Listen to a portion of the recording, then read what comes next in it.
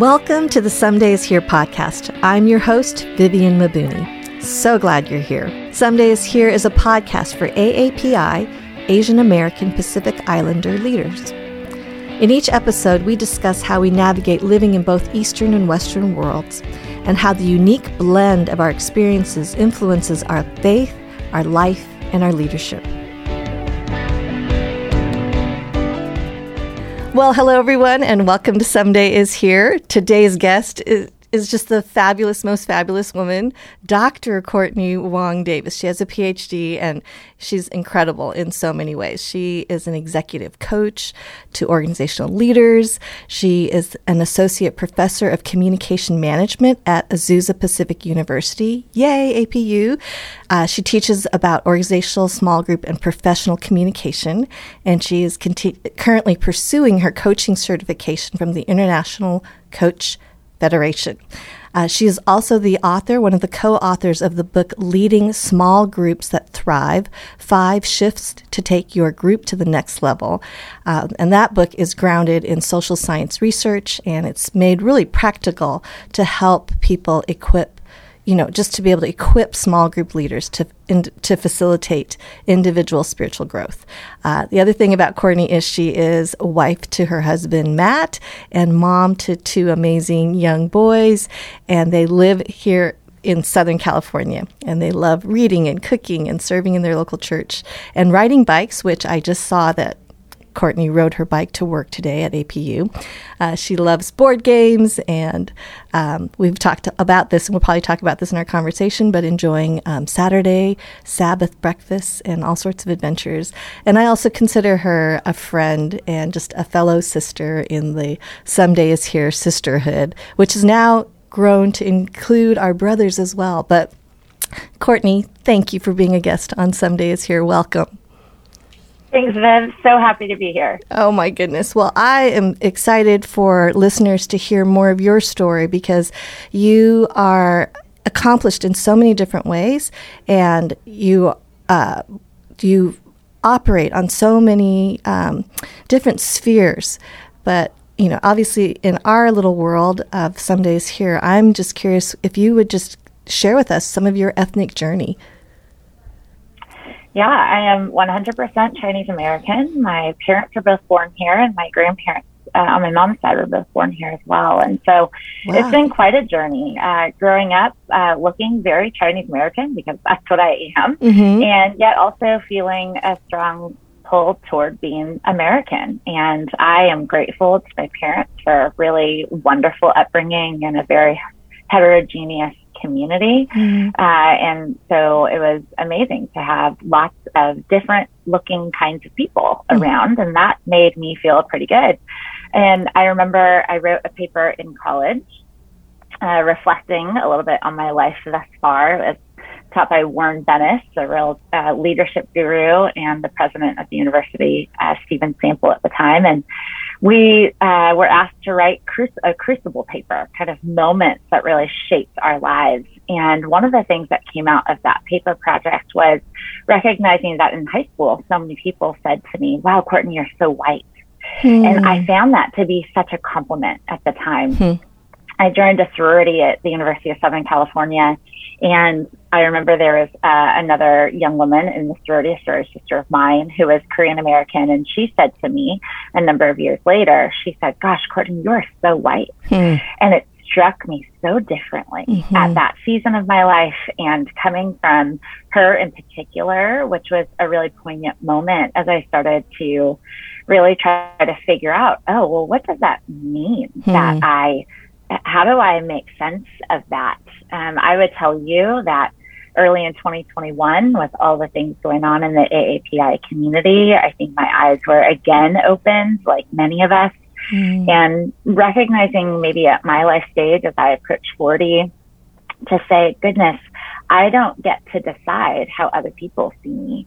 I had a difficult experience on a freeway, and hard to disentangle what it was that made that particular driver communicate with me in the way that he did. And it was one of the, again, another moment where I thought, goodness, is it because I'm an Asian American woman? And so I think I'm growing in a lot of those ways. I'm grateful to my husband, who is not Asian American, that he has given me a lot of space and support to encourage those conversations and stepping more boldly. Viv, you and I have had these kinds of conversations. I've felt like an imposter for so many years in the Asian American community. I had a stint in politics between undergrad and grad, and politics, certainly identity politics, plays a huge role. And my Asian American identity was again projected onto me, something I was encouraged to represent. And yet my question has always been, am I able? Am I qualified? And oftentimes the answer becomes no. And I'm learning in this season to step more fully into the story that God has continued to write in my life. That includes my ethnic journey and the ways in which I can open doors for others with the access that God has given me and the opportunities that are being that I'm being asked to steward. Yeah, that is. Has there been anything that's been pivotal for you in that journey that's helped move you forward into exploring more and kind of being more rooted in the ethnic piece of your identity? I think a lot of what happened in early 2021, where there were friends of mine who said, Courtney, how do you make sense of this? And I thought, goodness, I'm not qualified to speak at all, but also I don't know, we have a relationship, and so why can't I say some things? And so I think I did a lot of reading. I had a lot of resources. We shared some of those, and that was a great joy. And then at APU in April of 2021 here at the university, they invited a few Asian American women to speak to the campus. And again, not feeling qualified, but also being very welcomed to the community, being very welcomed by these 3 other Asian American women, faculty and staff members, who we all allowed to enter the space exactly where we were, from our disciplinary expertise, but also our personal journeys. And that has been a remarkably hospitable space that has catalyzed my willingness to engage and my willingness to learn more and to participate more fully and to embrace more fully my ethnic identity. Yeah, that is so beautiful. And I think your story, is unique, and there's also all the crossovers where we relate to one another. But, to be, third generation, the immigrant story is not your initial touch point. And that is true of the Dutch Americans and the German Americans. However, you're still seen as a foreigner or you're othered just based on how we look. And so the value system, it's not like you're speaking Chinese at home, but there are parts that you do embrace and celebrate, but that's a little bit more distant. It's not like it was, from that last generation. So yes. And I would say, too, I think raising kids has also opened my eyes as well to my responsibility in helping Luke and Theo understand who they are. And so my husband is, we say that he's half Armenian and half Texan. Yeah.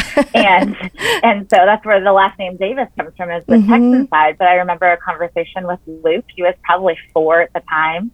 And we had just celebrated with Matt's Armenian side of the family. And we said, gosh, you know that you're half Armenian. Where do you get that? And he said, Dad. And I said, and what do you get from Mom? And he thought for a moment, and he thought. It was a real pregnant pause. And then he looked at me, he goes, hugs? And I thought, oh, I love that. Yes. Also, do you know that you're Chinese American? Do you know that you're Asian American? And even reconciling what it looks like to be an Asian American boy. Yeah. And then examining our literature and thinking about all of those pieces and thinking about representation and helping my kids start to see the way in which the Lord has designed our family and our lineage and our heritage, to appreciate and to reflect that back to them.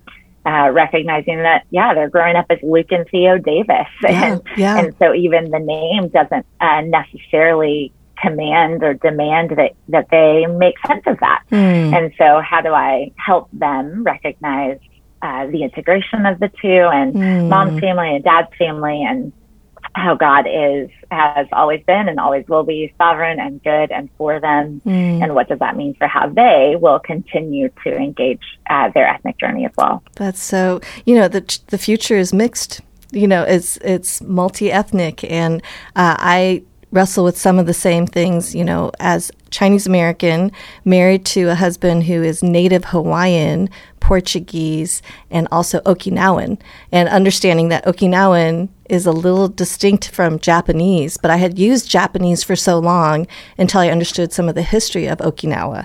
And that's just this continual journey of learning and growing and digging into history and beginning to understand why certain names matter and certain identifiers matter to really being, again, rooted. And so I love that that's part of it.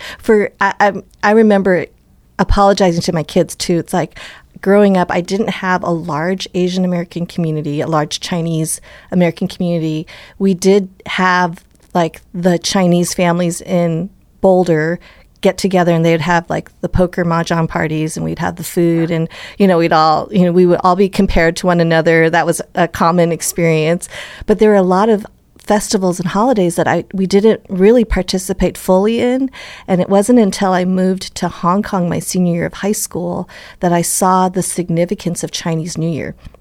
Like growing up, and we would maybe have like some special food and a party, but it wasn't Chinese New Year. And then to see it full blown with the skyscrapers lit up, and it was so huge. And, then to learn later that, families travel hours on the train to get back home for Chinese New Year. Like this was the biggest deal, akin to maybe, Christmas for college students, like everyone goes home for Christmas, that same idea, but I didn't have a context. And so I also struggled with this imposter syndrome. Like, I don't understand the red envelopes exactly, except I know I'm supposed to give you money in a red envelope.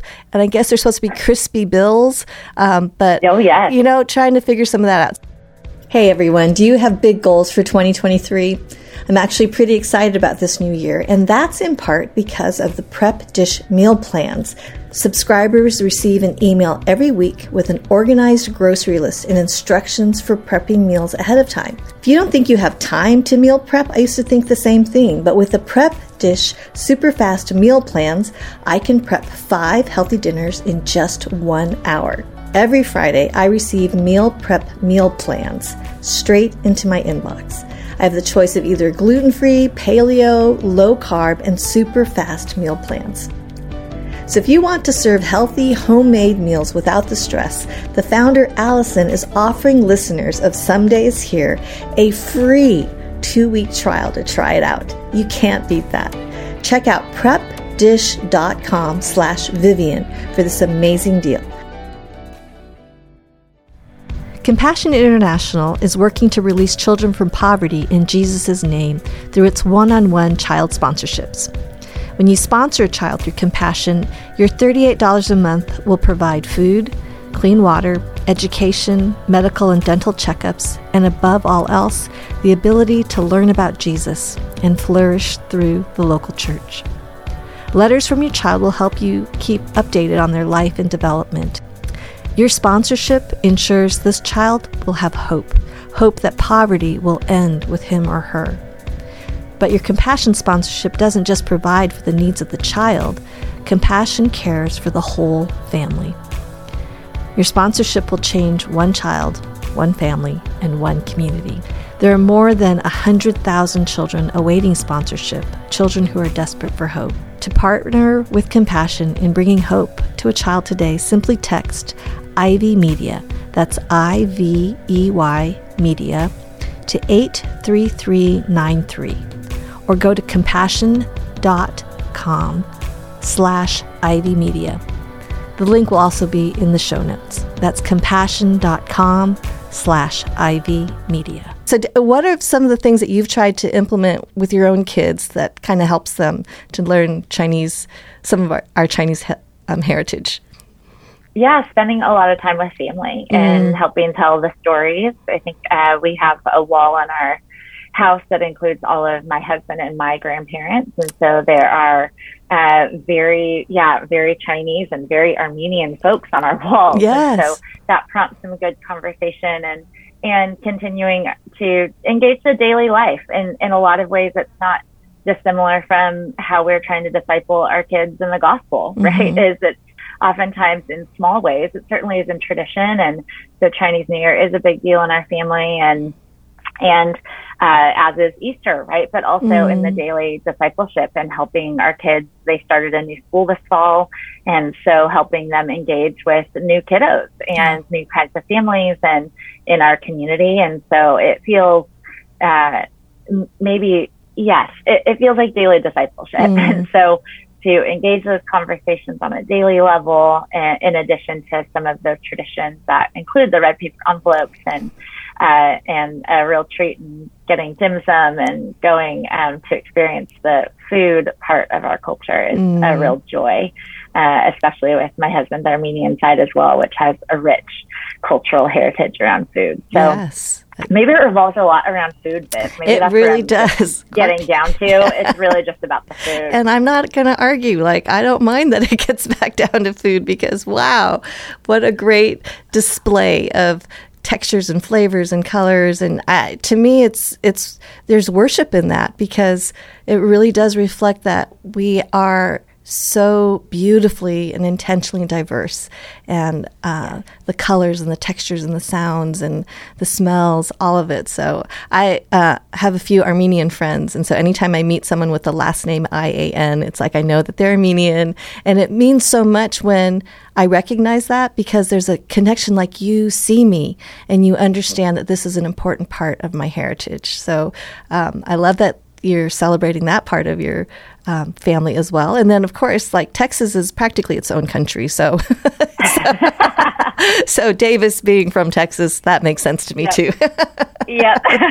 I love that. Well, one of the things I've loved as I've gotten to know you, Courtney, is that you are a gifted coach, and you think big organizationally, but you are also able to help people to think really practically. I've been the beneficiary of your skill and your mind, and it's just been such a gift to see you do your thing. And also, I've also seen that one of your passions is the theology of work. And I would love for you to maybe unpack some of that, like why that's been important to you. What are the most important messages that come through with regard to the theology of work? And yeah, please just share with us all the wisdom. Courtney, go. Yeah, I would start by telling you that I met Jesus in a sorority. And so it's in an organizational context that I've started to see a lot of the pivotal points in my life. And that then led to a PhD, which was never what I thought I was going to do and be a university professor. But what I originally set out to study was about organizational membership, about the people in organizations and how they're integrated into, participate in, and exit from organizations.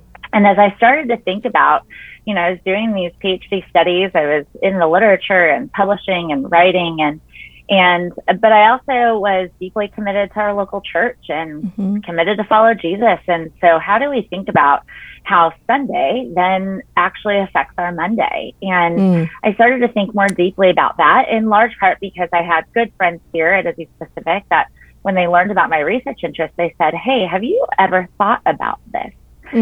Really understanding where work is in Scripture and what that means for how we live our lives. And one of the maybe most poignant things that students, when I get to teach this, students, their eyes like open way wider when I say, gosh, the church really talks a lot about marriage, and we should. We should talk a lot about self-selection, about how you date, about how you choose, and what marriage is for. And we do a really good job. I know that it's flawed, and we've got a lot of ways in which the church can grow in that as well. But we have spent historically, in the modern context, a lot of time talking about marriage. Yeah. And the really crazy part is that if you think about your day-to-day life, Viv, the moment you wake up, and what you do throughout the course of your day, and when you get home and are then with Darren again. And, it is really remarkable to consider that we spend at least half of our life with people we did not choose to hitch our lives to in our workplace context. Yeah, you're right. And most of us, we say, we're going to sign a contract to take this job, and it looks like a great opportunity. It's indefinite until we call it quits. But it's as much of a commitment in some ways as the commitments that we make in marriage. And yes, the Lord treats marriage separately than work, but I want you to think about how we spend our daily lives. Yeah. It is mind-boggling the ways in which we spend our time. Yeah. So, it's even at best, most of us, unfortunately, in the Western world, we spend more of our time working than we do in our homes with the people we chose to hitch our lives to. And so that really says, gosh, God must care about the work that we do. If he cares about everything and the gospel can change everything, then we must then believe that the gospel can change the way that we see our work. And that work was really designed by God. Genesis 1 and 2 includes a whole lot of work that does not come post-fall. It is pre-fall, which we don't live and experience in our post-Genesis 3 lives. That work is actually good. It was part of God's plan. It is part of paradise. And what some will find maybe a bit discouraging is that then means that work is ahead of us in the heavenly realm. And it is without all the destruction, the evil, the hardship, the toil, the struggle that Genesis 3 and the fall brings about. But work was inherently good. And to start there means that we actually love the opportunity to participate with God in what he's doing. And so, yes, work is a really broken experience. We all experience it organizationally. We do things in our work that we don't like.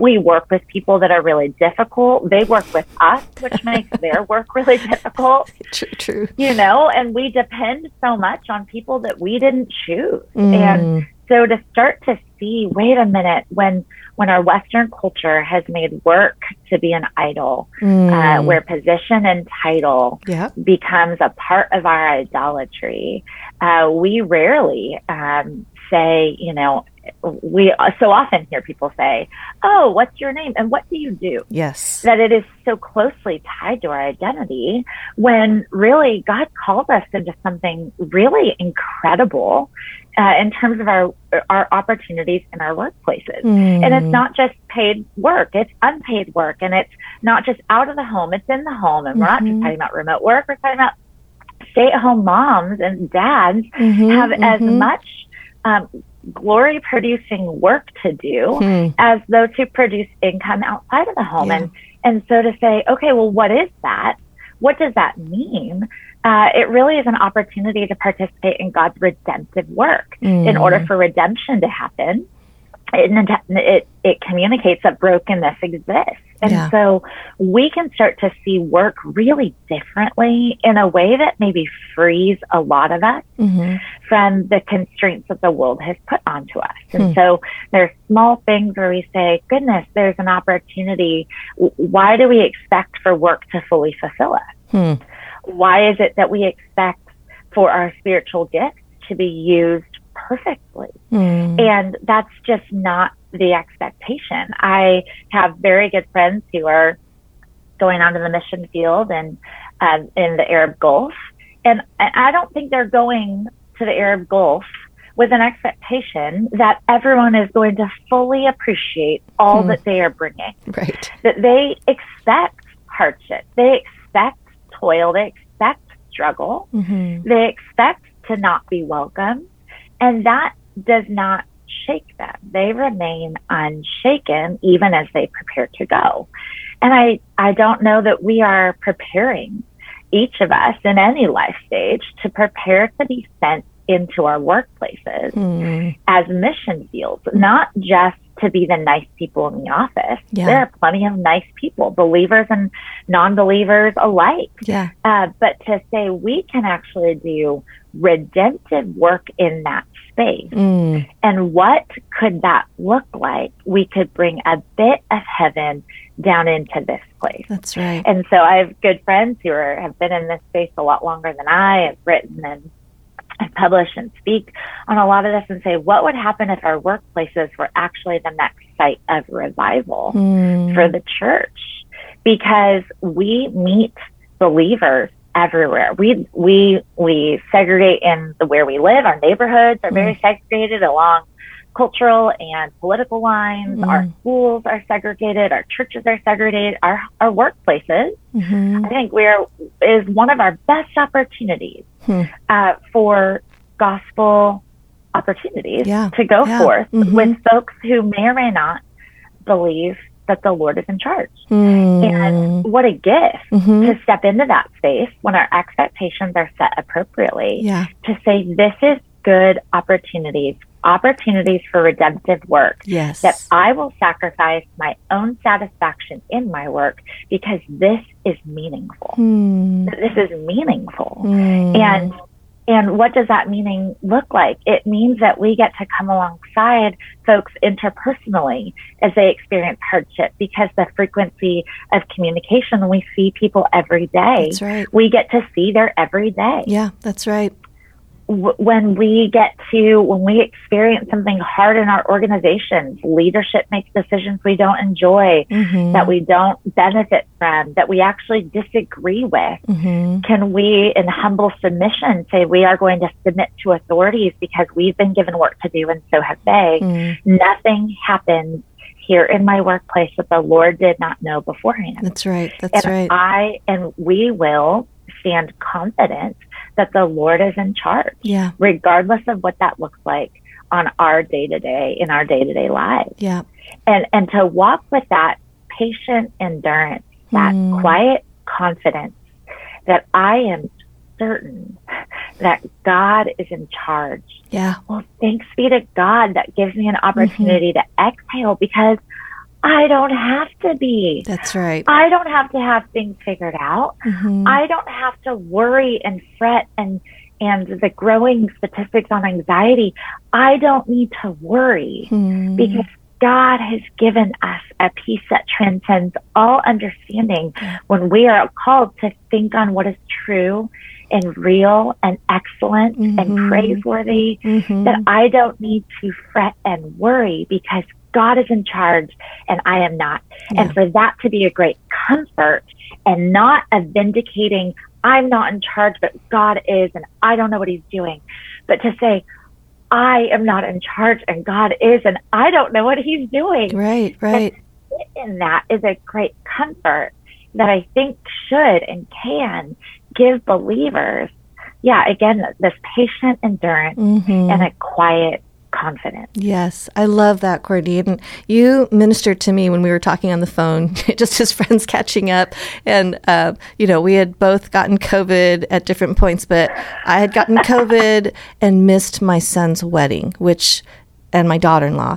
And it was so devastating. And yet, in hearing and being reminded, yes, there's sadness and loss and grief for the loss of that milestone, but you had spoke words of truth to me to kind of shift perspective that this did not surprise God and his purposes were going to be accomplished. And it just kind of helped me to refix my gaze and to not just push aside my emotions. I think God is not in any way threatened by my anger or my sadness or my fear or any of that. But at the end of the day, and at the same time, to be able to be praying. I've been trying to pray the Lord's Prayer in the morning and in the evenings, just as a spiritual discipline to kind of root myself as I start the day and end the day. But it's, thy kingdom come, thy will be done on earth as it is in heaven. And when I hear you talking about this theology of work, that we recognize that, we do represent and we move through life. People are watching, and the way we love one another, the way we treat one another, it matters. And so in that way, no matter where we are, no matter what we do, the things we put our hands to, it's all an act of worship. And so I love that we don't separate out Sunday to Monday. And I love that we don't think of certain things as spiritual and certain things as secular when God is the God of all. And we can, as followers of Jesus, can walk in confidence that there are no accidents and nothing is haphazard. And our God, who is loving and good, moves with us through the everyday. And the very most common things are actually holy ground. And so I love that, Courtney. I love the encouragement. I hope, listeners, that your own spirits are lifted as you think about the things that you do as unto the Lord. And I remember as a young mom, at the time I was at home with the kids, and I spent all my days wiping counters and wiping bottoms. It just felt like, does this really matter? And recognizing at different points God coming, and assuring my heart that He sees and He knows, and that what I was doing did matter, and nothing is wasted in God's economy. So even those years of quiet, I think God is molding and transforming us to be more like Him. And what a gift to be able to be reminded of that. So thank you, Courtney. I love what you bring, and it's refreshing, because I think so often we do split and think of things as spiritual and secular when it's really not. Yes. Did you know that the Sri Lankan Art and Cultural Museum in New York was created by an 18-year-old? Summer visits to her parents' homeland led Julia Westerging, now 23, to a deep appreciation of Sri Lanka, a small island nation in South Asia. As a middle schooler, Julia started collecting items from relatives and convinced her father to make space for a museum in his restaurant. In 2017, the museum formally opened in Staten Island and now occupies its own space nearby the family restaurant. Staten Island is home to over 5,000 people of Sri Lankan descent. Today, the museum receives visitors from all over the world. And when they want to enjoy a meal, they can experience Julia's favorite dish, lampers. Lampers is basmati rice, steamed vegetables, and spices wrapped in a banana leaf. In Julia's words, quote, "Your culture is your foundation, and we should all have a strong foundation to lean on," end quote. And that's this week's Did You Know? Maybe one other thing I might offer is helping believers start to consider pursuing great diligence in their work, but also being willing to rest and to choose rest as a gift from the Lord, that we can be really diligent, hardworking, rested people. And I think that is remarkably countercultural. Yes. And so when you are willing to work extra hard and work at your craft and work at your skill and be diligent for the sake of human flourishing and for the good of other people, that is sacrificial. Sure. And to put it down and to walk away from it, recognizing that the Lord is not dependent on your work. Yes. And that we can put it down because ultimately He is at work in us. And when we take on too much, we decide that we're supposed to make the world go round. And it turns out that that's not theologically true. That's right. And that's right. There's something, really beautiful in seeing the mundane as holy, seeing our work as opportunities to, participate with God in His redemption and to rest in who He is on a regular basis, that we fully acknowledge that our work is not up to us. And it's unfinished. And to set it down. Yeah. Yes. And live with that. And there's a great joy in being able to step away, knowing that it will, and if we're resting well, is to pursue rest that is restorative. Yes. That rest is not, our weekends here in the West are not as a reward for the work that we did the week before, but it's really meant to be restorative. Yeah.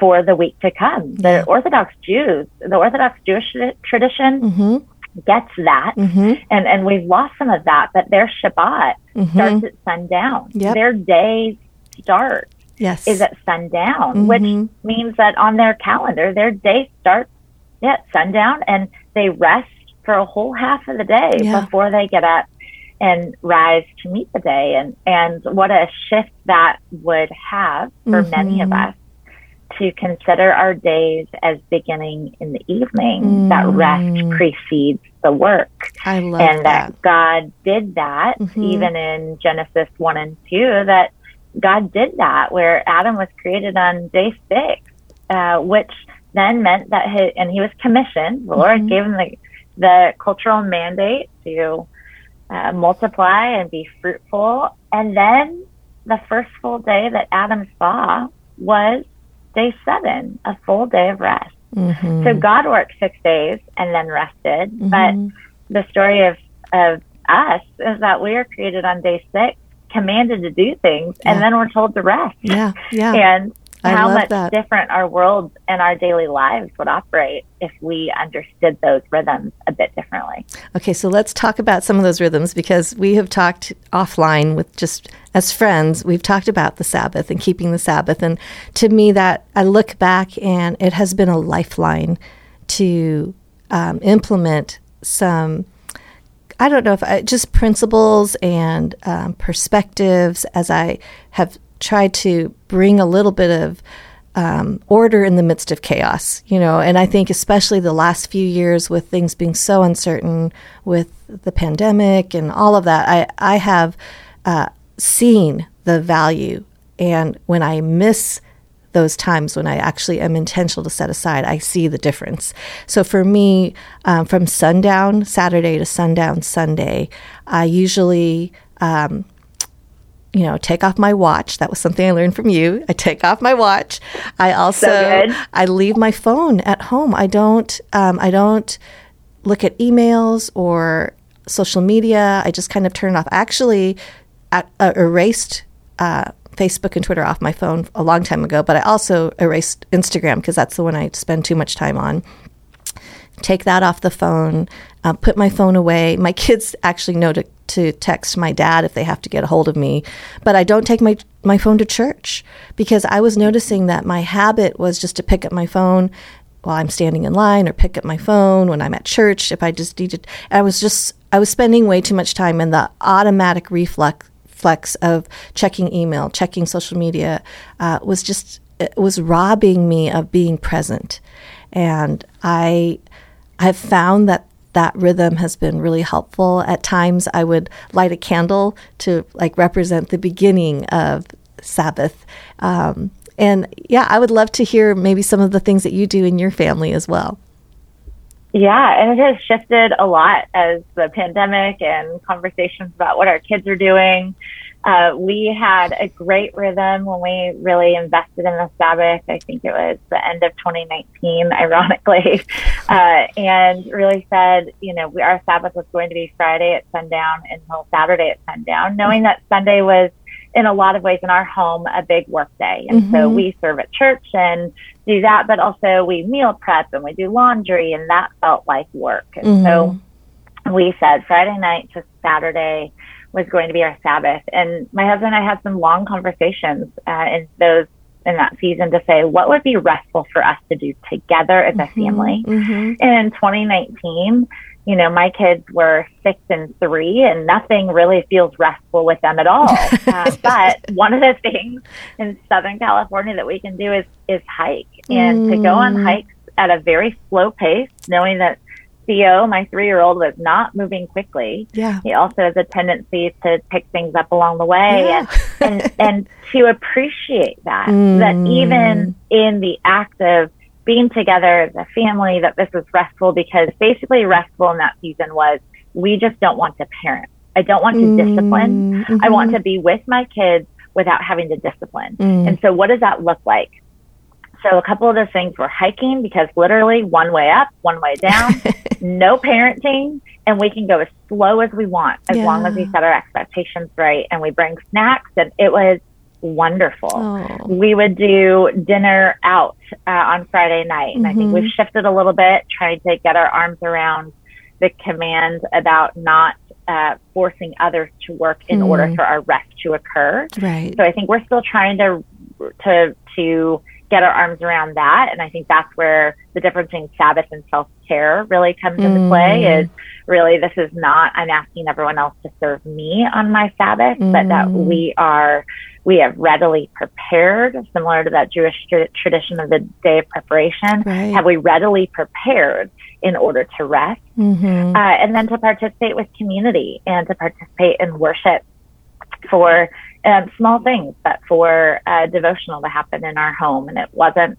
perfect. In fact, I remember teaching on the Sabbath at a women's gathering. Maybe, I think it was exactly, I remember the part and what I was saying, but I said, yeah, and our family has had 3 out of 4 good Sabbaths. I mean, 3 out of 4 was pretty good, you know, and to know the ebb and the flow of what it is that you need. And so as you identify your social media use and what does that look like, you and I had talked about not wearing a watch. I just love Saturdays and not having to worry about what time it is. Yeah. Actually allowing for lunch to happen when I'm hungry, which is kind of funny and not as scheduled and structured, but also to plan for. So it's not a haphazard. You need to plan for rest.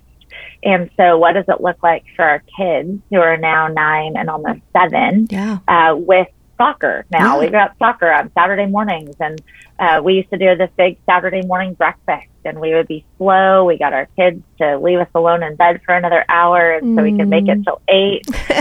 But big Saturday breakfast. And so, you know, we had just talked about it last week. Our kids had soccer games at 8:30 and 9, which means my husband and I are in 2 different places on 2 different fields. And, but we said, I think we can be home by 10. So if we can be home by 10, then let's make bacon and let's make ham and cheese waffles, and let's make scrambled eggs, and let's make pancakes, and let's do that, because that's what we so readily enjoy. There's no hurry in making Sabbath breakfast, and our kids get to participate with us in that, and to be together and to get to recognize the slowness that is also a part of our discipleship to Christ. And so how do we appreciate the flow? How that flow is not lazy, that flow can be purposeful, and to appreciate the rhythm shift for just a day, the opportunity to serve and serve friends and families and others, to see those opportunities and to make that articulate for our children, I think is also important too, that they know that we're doing these things on purpose and making choices to protect these areas. We don't have a TV in our home. That's an intentional choice. You know, and so when you think about media and screen use, I confess I need to be better about my social media in this season as well. And so trying to work yourself around your own weaknesses. And so to identify them and to choose to work around that is really a large part of our discipleship to the Lord. And so Sabbath is certainly one of those. So yeah, it's really a joy. And as you say, when we've gotten into those habits of Sabbath and flow and choosing family and choosing homemade cooking that is not rushed, it's hard to go without it. You really do experience, not just notice, but embodied experience the loss when your Sabbath practice does not produce. Not that it's just productive, but it is meant to really invigorate the work that you have ahead of you. And avoiding that Sunday night like dread, like Monday. But if we've done Sabbath well, the hope is that you've been away from your work long enough to say, yes, and I get to go back. And there is good to be done.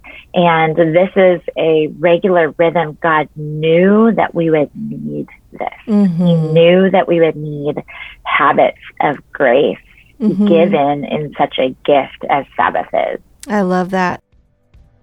Hey everyone, taking a quick break to kind of focus in on the topic of marriage. My husband and I have been married for 31 years, and we have the privilege of speaking at marriage conferences across the country. And marriage is challenging, and there are a lot of challenging topics to navigate. And 31 years ago, I would have really appreciated the kind of content that I'm about to share with you. Countdown to Marriage is an online course that's created by Legacy Family Ministries, and it's set to help couples have a meaningful and fulfilling marriage. It's designed to help engage couples to connect and to lay a solid foundation before saying I do. In this 6-session course, Legacy Family Ministries walks couples through practical topics such as communication styles and conflict management and sexual intimacy, shared finances, and how to navigate relationships with in-laws. Those are the topics that really are often at the root of a lot of conflict in marriage. This course is led by Byron and Carla Weathersby, who have spent nearly 30 years preparing thousands of couples for marriage, including Chip and Joanna Gaines. The Countdown to Marriage course provides engaging training videos, actionable resources from each lesson, and important discussion questions to get couples talking about what matters most. So if you're engaged to be married or know someone who is, visit legacycountdown.com/online and enter the code IBMedia to save 25% off the cost of the course. Again, that's legacycountdown.com/online and use IV, that's IVEY media at checkout to receive this discount. Marriage is an important relationship, and the investment into these topics before you say I do will yield such benefit. So check out this great opportunity. Hey everyone, if you're looking for a new Bible study, I want to tell you about one from my friends at Women of Welcome. I love them. They are such a great organization. Their team has created a beautiful, simple, and free Bible study that can be done individually or with a group. Women of Welcome is a community dedicated to diving into the whole of Scripture to understand God's heart for the immigrant and refugee. The welcome of Christ was astonishing to the culture around him. He gave voice to the speechless, frustrated the powerful, and humbled the wise. As Christians, our welcome should be like his, wonderfully surprising, deeply challenging, and firmly rooted in love. And that's true as I study the Scriptures and I learn about how people are made in the image of God, Imago Dei. And having that view of people changes how I interact with the people around me, especially those who come from a different background. So when you start following Women of Welcome and learning from them, you venture into a journey of understanding biblical hospitality in a fresh and authentic way. A great starting point is their Christ-like welcome study, and you can download it for free today. Spend 5 weeks in the Word exploring the beautiful welcome of Jesus toward his most beloved creation, human beings. To download your free copy of the Christ-like welcome study, visit womenofwelcome.com/Vivian. That's womenofwelcome.com/Vivian for your free Bible study. Enjoy. I think, too, with just looking at how God made us with needing sleep, to me, it just seems like it seems so odd that we would sleep, but so many good things happen in our sleep. There's, our neural pathways and healing and restoration, and it seems so, frivolous maybe at times, but, I think in our culture, our Western culture in particular, we not only idolize, but I think we feel more important when our schedules are so full, and it almost adds to our self-importance is probably the way I would describe it. And again, it's like, wow, there's some really beautiful things that happen when nothing is happening except for just breathing. So I just think there's something and frivolous. Yeah. Frivolous is a great word for what it feels like Sabbath is. Mm-hmm. When we take naps on a Saturday, naps, and don't set an alarm. Yeah. That just seems so frivolous. That's a great word for it. And yet, isn't it remarkable that that is a reflection of God's gift to us? That God's love is frivolous. Yeah. His gifts seem frivolous. Yeah. And so that is remarkable to receive that, to live in that, to receive is, I think, another part of our discipleship too, is being willing to receive from our community, receive from the Lord, that this is a gift. Yeah. And I think I'll just offer this. My husband owns a business, and he has some good friends who go to our local church who started doing a quarterly rest week. Ooh. And this is where this gets really remarkable, is that how a theology of work can start to influence how organizational leaders and managers and owners get to set up their workplaces. Well, my husband got on board with our friend who did this first, but a quarterly week where the whole office is closed. Wow. You and I both know when we take vacation, we have to work extra hard before we go. That's right. Our colleagues are taxed with our work in our absence. That's right. And we come back to a very full inbox, and it is exhausting to return. That's right. And so they started doing this every quarter. My husband, his company did it for the first time last Christmas, but then again in July. We're working on September. But when the whole office is closed, they tell all of their clients, we are out. Yeah. And we will not answer any emails. If you have an emergency, here's how to reach us. Sure. But it must be like a legitimate emergency. Right. And they all came back rested. They said, any email, if you need something and you've emailed us during the week, you can get our autoresponder. Please email us when we return. We will not answer any email. That's beautiful. From anything when we are gone. Yeah. And so you just go, oh, what a joy it is for every worker in the organization to appreciate a week of rest, to come back and say, I get to do this again. Yeah.